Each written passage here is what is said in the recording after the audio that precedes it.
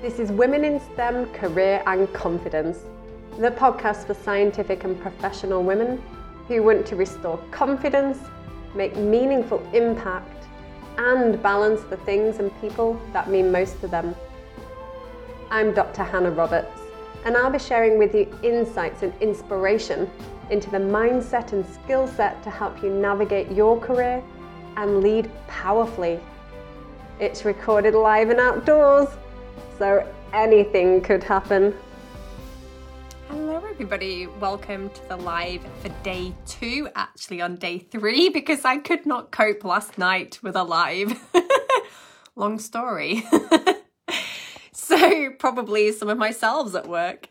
So yes, I'm live in the right room, right group. And what I'm going to do today is go through the questions from day 2, which was all about our profiles, see what questions you've got there.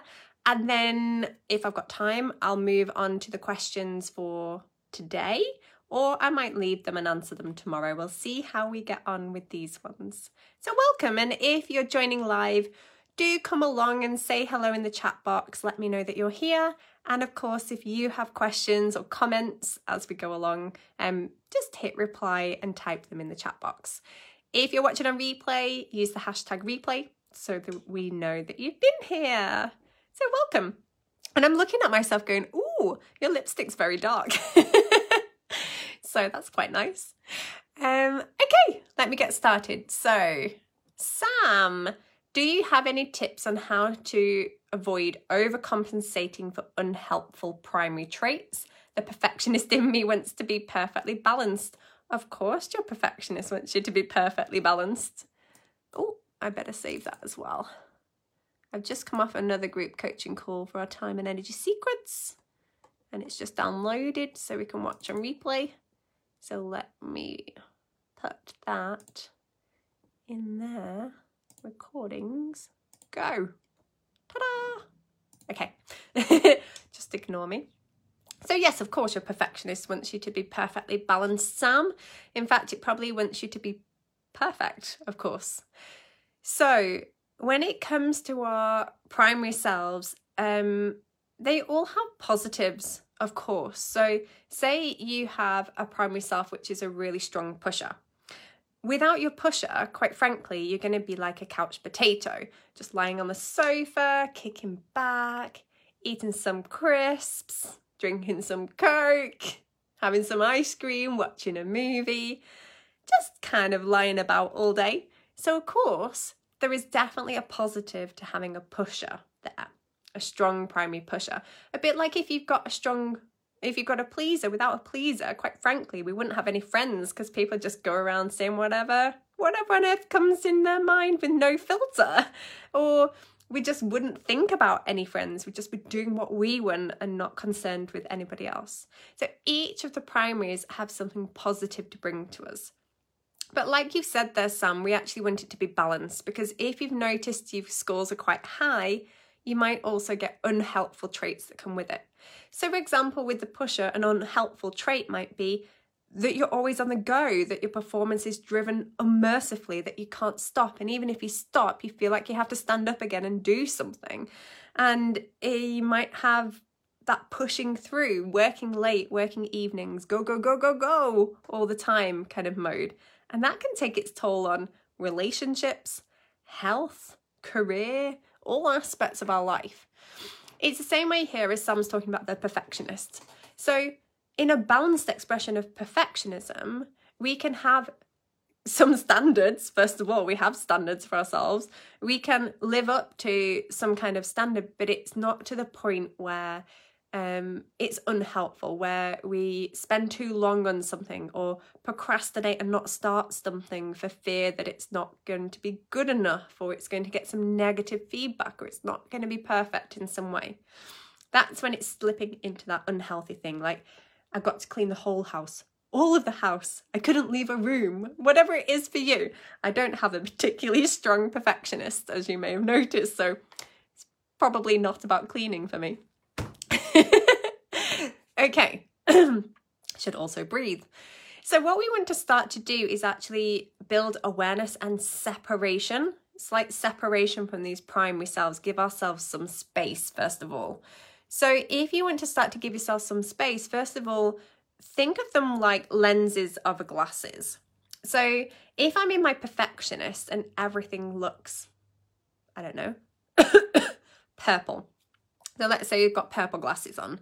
So wherever I look, everything doesn't look finished. It doesn't look detailed enough, doesn't look good enough, isn't to the required standard. Everywhere I look, everything looks like that. So what I want you to remember is it's the lens of a glass. Just as easily as I can put those glasses on, I can also take those glasses off. And all the other selves are just different coloured lenses. When I'm in that mode, that's all I can see. All I can see is everything substandard. That's all I see. So we want to not just be run by one of these selves. We want to be able to say, oh my goodness, hello, perfectionist. I'm in perfectionist right now. Why have you showed up? And allow a conversation with that perfectionist. I've showed up because you've got a big report to give in for your boss. It's due in at 5 o'clock. It's definitely going to get the red pen treatment. It's not finished. It's not to the required standard. You don't have all the, it will just go on. And then you say, thank you for sharing. Thank you so much. And reassure that part that you have heard it. Thank you so much. And I'm going to do something about that. Then you want to come back to awareness. So we said, okay, that's you over there. That's your opinion. Then you might find that you have multiple opinions coming at you. So your pusher might have something to say about that. Your perfectionist, your pleaser, your inner critic might have a field day about all of this. So just listen to it all, say thank you, reassure it. Come back to the central place and then be like CEO of your own boardroom. This is me sat in the CEO seat. Those are all my trusted advisors. Some of them are crazy, but they're all at my seat. They all have a seat at the table. They all get their opinion listened to. Then I can come back to a position of choice. Now I've heard all of that. What do I choose to do? Now, I might choose to go with the perfectionist. I might choose to actually, I do need to run the perfectionist standard over this to get it in. I might choose to come from pusher and just go, I'm just going to get it done. Doesn't matter how it turns out. I'm just going to get it done and move on. I might choose to come from a different place. I've got a choice. I might say, okay, I'm going to go till 3 o'clock and then I'm going to hand in whatever it is. You have a whole heap of choice. The difference is you have a choice. When you're being run with a primary self, you don't have a choice. You can only do its bidding. I can only push or I can only perfect. That's all I can do. Whereas if I've got awareness of it, I can come back and I can choose my response. I can choose my approach. As CEO of your own boardroom. I really like that idea. It's a bit like, at the moment, you might be playing chopsticks, like on a piano. I've got two fingers, 2 notes, and I'm going, however it goes. Dun, dun, dun, dun, dun, dun, dun, dun, dun, dun, dun, dun, dun, dun. Crazy. Maybe I shouldn't play the piano. So it's a bit like chopsticks. Whereas what we want is to have like 20 keys on the piano. We're going to access all of these different parts of us, all of these selves, all of these opinions, and then still have a choice. And then we can make beautiful Mozart and Beethoven and beautiful music. I hope that's helpful, Sam. Let me know. Okay, I'm going to move on to Rachel. Rachel, how to stop rewriting the story and catastrophizing. I think this is a part of the planet in me that wants to have a plan. A plan A, B, C, all the way to Z. But I do think this is holding me back from leaving now. You can't plan effectively for the unknown. No, you can't plan effectively for the unknown, but there is a great planning technique that actually originated in Shell, randomly, the energy company. And they used to do this, not catastrophe planning, but mitigation strategies. So they would have a plan A and they would say, this is what we're going to do. This is what the outcome is. This is what's going to happen. But if this particular thing should happen, that's going to trigger me into plan B. And then if that particular thing happens, plan C. So for example, I'm working in my business. It's plan A, all going really well. If Mark was to be made redundant or something was to happen like that, that might be a trigger for plan B, because then we don't have this because in business you don't always get paid monthly, we might need to have something like that. Or it might just be that he gets another job immediately and I get to stay in plan A. But you can see how it might be a trigger point for moving into a different plan. So you can do things like that. I know that you would be very good at that, Rachel, but not all the way down to Z, just plan A, B, C, not Z, not all the way through the alphabet. The thing that's really interesting though, and the thing that you probably need more than the plans, is the rewrite the story and the catastrophizing.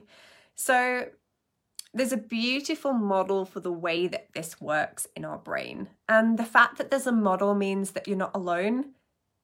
Nearly everybody does this. In fact, I haven't met a person yet that doesn't do this.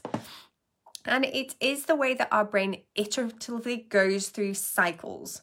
And this is a tool that I use with my clients called cycle of creation, how your thoughts actually shape the reality that you see in front of you. Sorry, I'm going to take some water for a moment. My husband has a cold and I sort of think, oh no, I'm on the edge of one. But I think I might be avoiding it. All good. Okay, so we've got this cycle of creation, how our thoughts shape our actual reality that we see in front of us.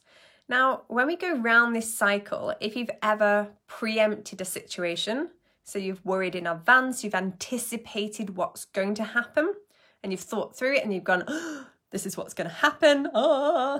You know, if you've worried during a situation, you're in a meeting, but actually your head's going, what if they ask me a question and I don't know the answer? And we're going round our head like this, and we're not in full presence, we're in our heads. Or ruminating upon something afterwards. So an event's happened and now I'm going over and over it in my head, unpicking it all. And each time I go around that cycle, the thoughts get particularly more catastrophizing and worse until it's the end of the world. So that's what happens in our brain. So what is this cycle? Now, I'll give you the basic parts of the cycle. I'm not going to go on about inputs to the cycle. We'll just get the basics on for now. So you'll have a trigger or a moment or something will happen. So let's give the example of Rachel is, I don't know, at work and gets an email from her boss. And it says, come and see me now. That will trigger a meaning that we will create, a story and narrative around that. So if I get an email that says, come and see me now, I might go, oh my goodness, what did I do wrong? I'm going to get in trouble. I'm probably actually even going to get fired. They've actually found me out. They've actually found out that I don't know what I'm doing and now they're going to fire me. You get where we're going with this. Then we attach an emotion to those thoughts. So I might start to feel quite anxious and I'm on the fear end of the spectrum. I might even start to panic about it. Then we take an action based on how we think and feel about ourselves. So if that was me, I probably wouldn't go to see them straight away. I probably would go through the email trail and wonder where it all went so very wrong and come up with some kind of argument in my head about how it's okay because of XYZ, like some kind of mitigation argument. And then we're in the cycle again. And as I said, if then the events happened and we're ruminating upon it, it's just multiple iterations of that cycle. So what we want to start to do is to slow that cycle down and see all of the constituent parts. There are at least three inputs as to why we create the meaning that we do. Some based on the beliefs we hold about ourselves, our values, our body, our hormones, and a whole heap of other stuff inputs the meaning that we create. But for now, we just say, okay, that's the meaning, that's the story that I'm creating. And what's the truth in all of that? So the truth is, I got an email from my boss. Everything else is a story that I've attached to that one truth.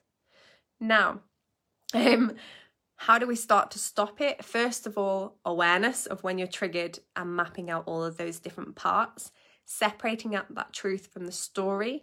Then when you get to that point, it's about looking at the inputs and what's feeding the story in the first place, feeding why we make that meaning in the first place. That's really what I do in the realm of coaching with my clients. We're looking at the beliefs, the thoughts that drive it in the first place. So that's the first starting point there, Rachel. I hope that's helpful. You may have heard some of that in our coaching session, our group coaching earlier. Okay, so Alice, hi Hannah, thanks again for the nice video. I have a question about imposter syndrome. How can we see our life or life situations in a more objective or rational way? And could we live without these different selves? If not, how can we find balance? Could the balance of these selves be different according to different situations and stages of life? How can I understand if the desire of changing career is driven by one of the selves rather than a real need? Ooh, super, super good question. So let me start to kind of address each bit in turn. What are you saying, Rachel? I can see that you've commented, but I can't see it yet on my screen. So I'm sure it will come to me in a moment. Okay, so first of all, imposter syndrome. So imposter syndrome is a collection of these limiting beliefs and emotions that come as a result of the thoughts that we're having in our head. Now, so each different selves, each of the different primary selves has formed because when you first become a baby, you're very vulnerable when you come in the world. Without your mum and dad or whoever's looking after you, you're not going to survive unless you make them happy in some way. So if we don't coo and goo and be cute as babies, quite frankly, we're not going to get fed and we're going to get chucked out and left on the street. Just to catastrophize it a little bit. But you can see why when we're babies, we naturally form strong pleasers. That's one of the first things to form. We're going to smile. We're going to interact with another human being. We're going to make them love us and like us so that we survive. Now, for some people, they will continue to develop a really strong pleaser for a number of different reasons. For others, they start to develop other selves. And yes, they're all on a timeline. So over time, things can change. Like, I didn't used to have so much of a really strong, responsible self until I had children. Then suddenly I'm responsible for other people's lives, for getting them places and doing things, and very responsible. So events, situations can trigger new selves to start to come to the forefront. And of course, as we're working on ourselves and our own personal development and growth, that's going to change the makeup of these selves as well. We all have access to all of the selves, and there's loads of them, not just these 6, there's like tons of these selves. And as we were saying before, think of them like keys on a piano. If we are always run by pusher or always run by the perfectionist, or a stress team of the perfectionist, the pusher and the pleaser with some inner critic on the side to keep you in check, it's like I've just got these, I can play with one hand. I can play the piano with one hand and I can only play these set of keys. But then what we're looking for is I'm going to access everything that's possible to me in my brain, and have the way in which we do that is to get some separation from those primaries so that we've got something else. So what's in the space? If I'm not a pleaser, what's in the space there? There's the what about me? There's the creative self. There's the magical child. There's so many other things that are available to me if I'm not pleasing all of the time. So that's the first thing. Can we live without these different selves? We do. So if we've got strong primaries, we are disowning parts of us. So if I've got a really strong pleaser, I'm disowning the what about me? That one's not getting so much of a look in. It might every so often, but it's not on a daily basis. If I've got a really strong pusher, I'm disowning my couch potato. If I've got a really strong perfectionist, I'm disowning my, what's on the other side of the perfectionist? I forget now. Like inner, like meh, don't care, like don't care part. So there's always like an equal opposite. If I am responsible, on the other side is a rebel, these kind of things. So, and they've all got, as we said, attributes, and they've all got downside, and it's about having access to balanced expression of all of these things so that we can really playful out, live a whole life without the negative impacts of them. So, could the balance of these selves be different according to different situations and stages of life? As we said, yes, they all have a timeline. Things can change as situations change in our lives. And how can I understand if the desire of changing career is driven by one of these selves rather than a real need? Yeah, I mean, the pusher in particular has a desire to excel, succeed, be the best, move forward, climb the ladder, climb the hierarchy. It's going to have a narrative around that. So the key here is to recognize that if you have a strong set of selves, they will be driving you. They are the ones at the forefront driving those decisions. Until you get some separation from them, we're not making a choice from an awareness position. We're just making a choice from ourselves. So yeah, definitely something to be aware of, and definitely will impact changing careers. I'm noticing that people are responding to me, but I can't see it in my messages. So let me take a moment to come to my live and maybe see what you're saying, and then I'll move on to the next question.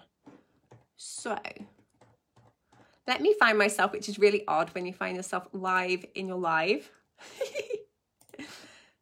But don't start talking, no. And can I see the comments? Rachel's got a fax icon, and Alice is saying thank you. Oh, good. So it's all making sense. Right, now I just need to go back to the questions. Always good. Okay. So somewhere in there, I've got some more questions. Oh, I can see it now. I just couldn't see the sticker. Okay. Let's go for it. Question number 4. Anita. And Erica's saying, oh, Kira's saying I second that question. Okay. Anita, how do you balance the expectations at work that encourage unhelpful parts of yourselves? In my experience with academia, for example, there is a pusher mentality. Yes, it's the culture. Competition breeds excellent pushers, first-class pushers. The expectation that you are working 70 hours a week, always on call, produce results. If you are naturally a pusher and struggle to manage it, how do you manage it in this environment without it depleting the rest of your life? When you start to create boundaries or step back and tend to your needs, it's almost frowned upon. Yes, of course it's frowned upon, because if you think about it, everyone else in academia, if they are working a 70-hour week, are also in their pushers. So the pushers are going to judge each other as pushers to see which pusher is the best pusher. Which one is, so it's like comparisonitis. And of course, the inner critic steps in to compare you with other people's pushers and say, well, that one over there worked all weekend and you didn't go in, you had a weekend off. So you're doing a bad job, which means that you now have to stay all Christmas and work all the way through so that you're better than that pusher over there. Unfortunately, competitive environments breed pushers. Big time. Pushers, perfectionists, sometimes pleasers as well, responsible selves. We all kind of, it's to do with that competitive nature and the environment. However, you have a choice. You have a choice whether or not you want to work a 70-hour, 90-hour week. You have a choice, but you don't have a choice when the pusher is in charge and making all of the decisions. So again, in order to create boundaries, first of all, you need separation and space from that pusher. As we said before, lenses of the glasses, hello pusher conversation, listening back to CEO and awareness. Now, when I work with my clients, we do a process called voice dialogue, where I speak directly to these parts, help you understand what it's, why it showed up, what the vulnerability is underneath it, what its concerns are, and help you get separation and help you get access to what's on the other side of that thing. So you get a more rounded, balanced view. We sort of balance you out. But if you're not doing that, just having an awareness and the lenses and the conversation is a great place to start with it. The other thing is, we don't all have to do it that way in order to succeed. There's this myth, isn't there, that you work harder, do more, you're going to produce more. But who here knows that that's not true? Who here actually knows that the longer I work, the more hours that I spend, the more evenings I do, the more weekends I do, the more deplete I feel, the less efficient I am with the time during the day, and the more likely I am to have to work in the evenings to catch up for the fact that I'm not productive during the day because I've worked too late in the evening. It's like a paradox, a lovely paradox. Whereas if I said to you, you only have between 9 and 4 o'clock or 9 and 5 o'clock, and you are not allowed to work beyond those times, actually, think about how much more focused and productive you would be with the time you have available. So I think about this in my business. I'm training 2 days a week. I'm coaching 2 days a week. I have 1 day a week to prepare for all of those things. Sometimes I only have 3 to 4 hours on that 1 day a week to move my business forward in some way. Only 2, like sometimes 1 hour, between 1 to 4 hours a week to go forwards. Otherwise, it's just maintaining what I've got already. So if I know what I'm going to do in that particular hour that's going to move me forwards, I can still feel like I'm making progress and I'm so much more efficient. I would say that I could do in 4 hours what I used to do in about 2 weeks because I know what it is that I want, what it is that I'm doing and why it is that I'm showing up. But when we're coming from a position of, oh, well, there's always more time because I can always put in the hours, I can always push through, I can work late, I can work the weekends, I can catch it back. All we do is deplete ourselves further, we lose motivation, or we just feel really bad about ourselves because we let our health go, we let people down in our relationships, and we don't find that balance that we're looking for in multiple different areas of our life. So it's important that if you feel like that, then it doesn't have to be that way, and it doesn't have to be that way in a competitive environment. You can do things differently. I want you to think not just about the role models that you look towards, but the fact that other people coming into academia, they're looking at you. They're looking at you, they're emulating what you do. And if you don't want that for the next generations to come, for your sons, for your daughters, if they were to go into academia, don't let other people see you operating that way. Be the change that you want to see in academia. And I believe that it can be done in a different way, that it can be done in a 9 to 5 environment if we just allow ourselves to try. But many of us won't for fear of what might happen if we do. Kira's seconding that. Erica says, good question, I second this too. Push is my highest self-trait amongst others. And this is the reason I ended up leaving academia after 11 postdocing. I think that's 11 years of postdocing, as I was exhausted and couldn't continue working so many hours. Having a perfectionist so high certainly didn't help either during this time. Obviously, my inner critic, also high, had a field day telling me I was a failure. Of course it does, because the inner critic steps in when you break a rule of a particular self. So if I break the rule of the pusher and I have left academia and I feel like a failure, I've broken the biggest rule of the pusher of all. I've failed. I've not made it to being a professor. So your inner critic at that moment in time is going to ramp up big time and kick you and beat you with a stick to make you perfect so that it never ever has to happen again. Think of the inner critic a bit like helpful parents. You know, they want the best for us. They try, they sometimes they nag us, sometimes they hold silent expectations, but they're doing it from a place of, we want the best for you. That's the same with this inner critic. It really wants the best for you. It just goes about things in rather a self-destructive way, using phrases, thoughts, things from colleagues, parents, bosses, you name it, in order to make you feel really bad and judged and compared. So we need to go on a comparisonitis diet. And that inner critic naturally reduces when we get separation from those primary selves, because if you're not so strongly identified with the pusher, the inner critic doesn't have so much work to do. So by default, that one starts to come down and we have this balancing effect. So like a seesaw, if up here these are your primaries, down here at my elbow these are your disowned parts, or the parts that don't get a look in. When we start to get separation from your primaries, we get this balancing effect. By default, these come down and these on the other side come up.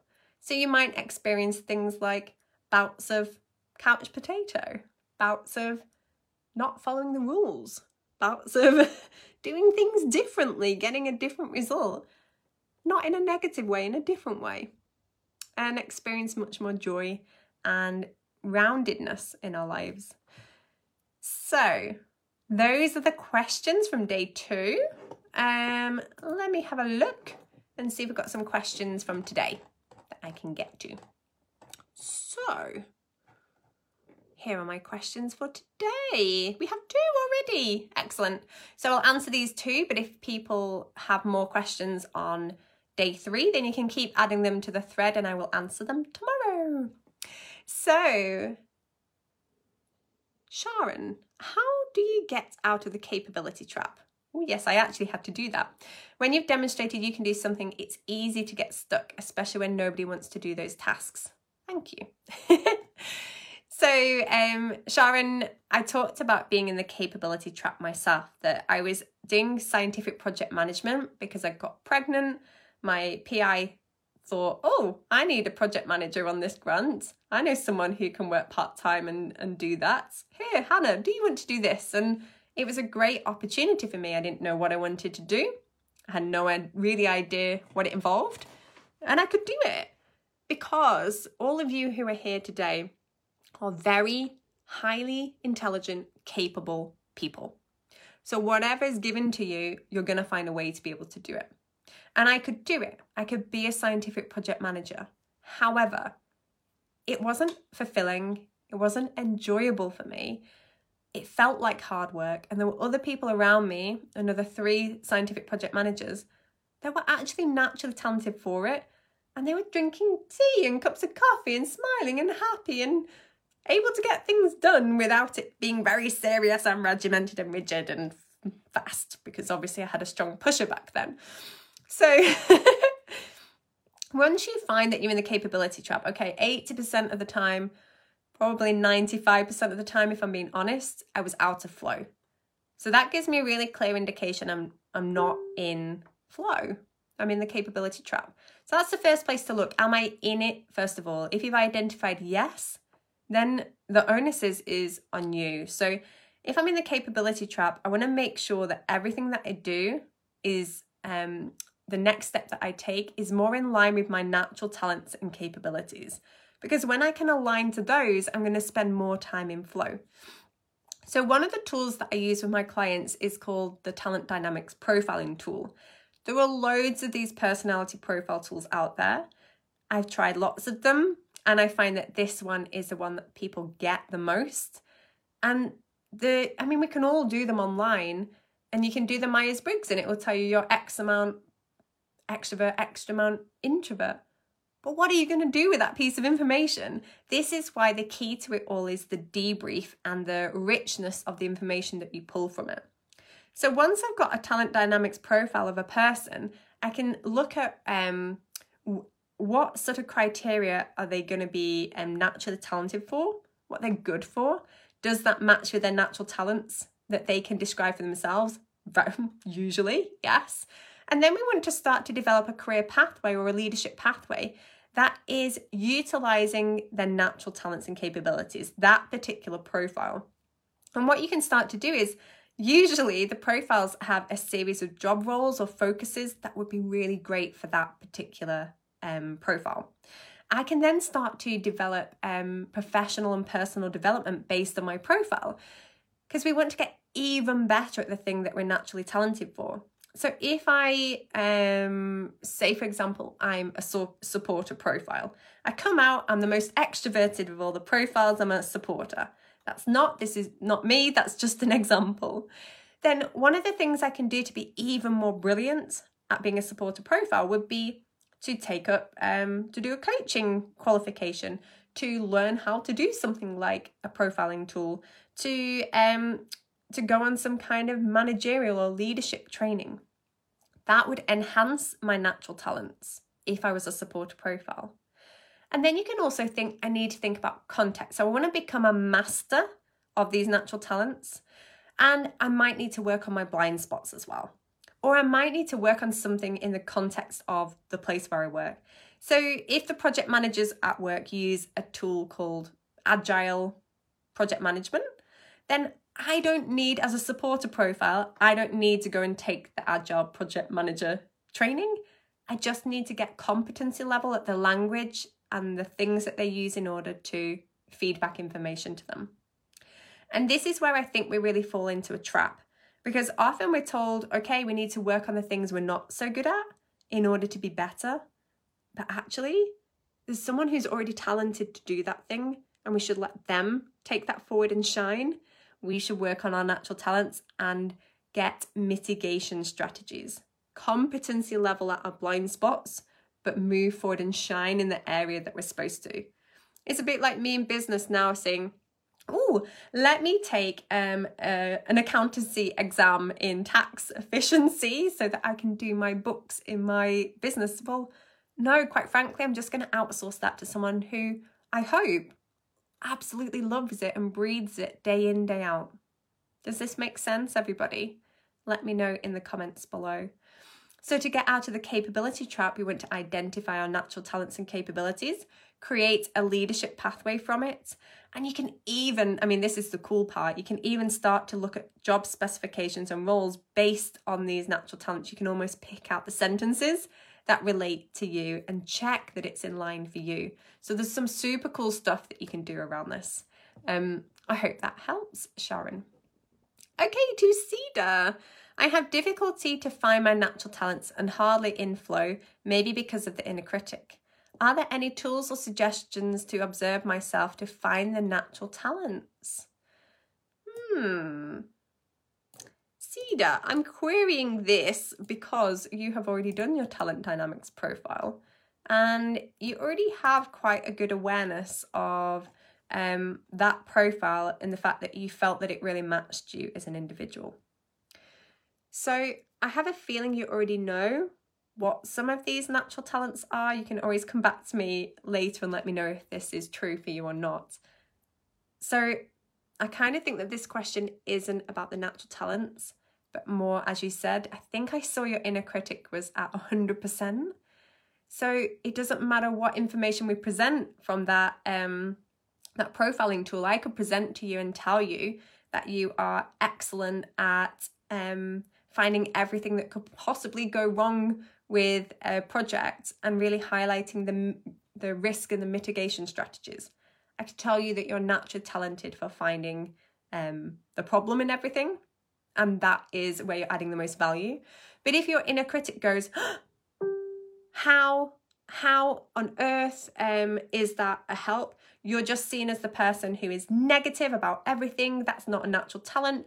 You cannot possibly ever say that that is a talent.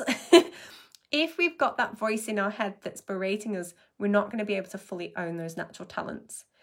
And again, we don't necessarily have to work with the inner critic in the same way as we work with those primary selves. The trick is actually when we work with those other primary selves, like the pusher, the perfectionist, the pleaser, those ones, when they start to come down, the inner critic naturally reduces too, because the inner critic's stepping in because you've broken a rule of one of the other primary selves, and it's berating you for that. But when you're less identified with those primary selves, it's got less ammunition. So the place for you to look at the other primary selves, which ones are really running you on a day-to-day basis? And what do they have to say? Because that voice in your head is a mixture of those primary selves and the inner critic all tangled up. So start to get some separation from that. And then you'll be able to see and feel and own those natural talents. And Helen is saying, what a revelation, work on what you're good at to start with. Yeah, I know. We're just not taught this stuff at school, are we? Everyone's always telling us, work on what we're bad at, get better at the stuff that you're not so good at. But actually, work on what you're good at, be brilliant, excel, shine, and get competency in things that you need to. I think that's a good place to leave it for today as well. So that was all the questions from today. If you do have more questions for today's content, because I know not everyone's done it yet, so there might be more, just add them to the thread. I'll come back to them tomorrow, along with any questions for the day 4. And I'm really looking forward to seeing what you think of the day 4 task tomorrow. I'm going to spend some time in the group now going through all of your responses, but I hope you're enjoying the challenge and that it's all starting to make sense for you. And I will see you all very soon. Bye for now, everybody. Thank you for listening to Women in STEM, Career and Confidence. To get further support in your journey, join me in Breakthrough Unleashed on Facebook.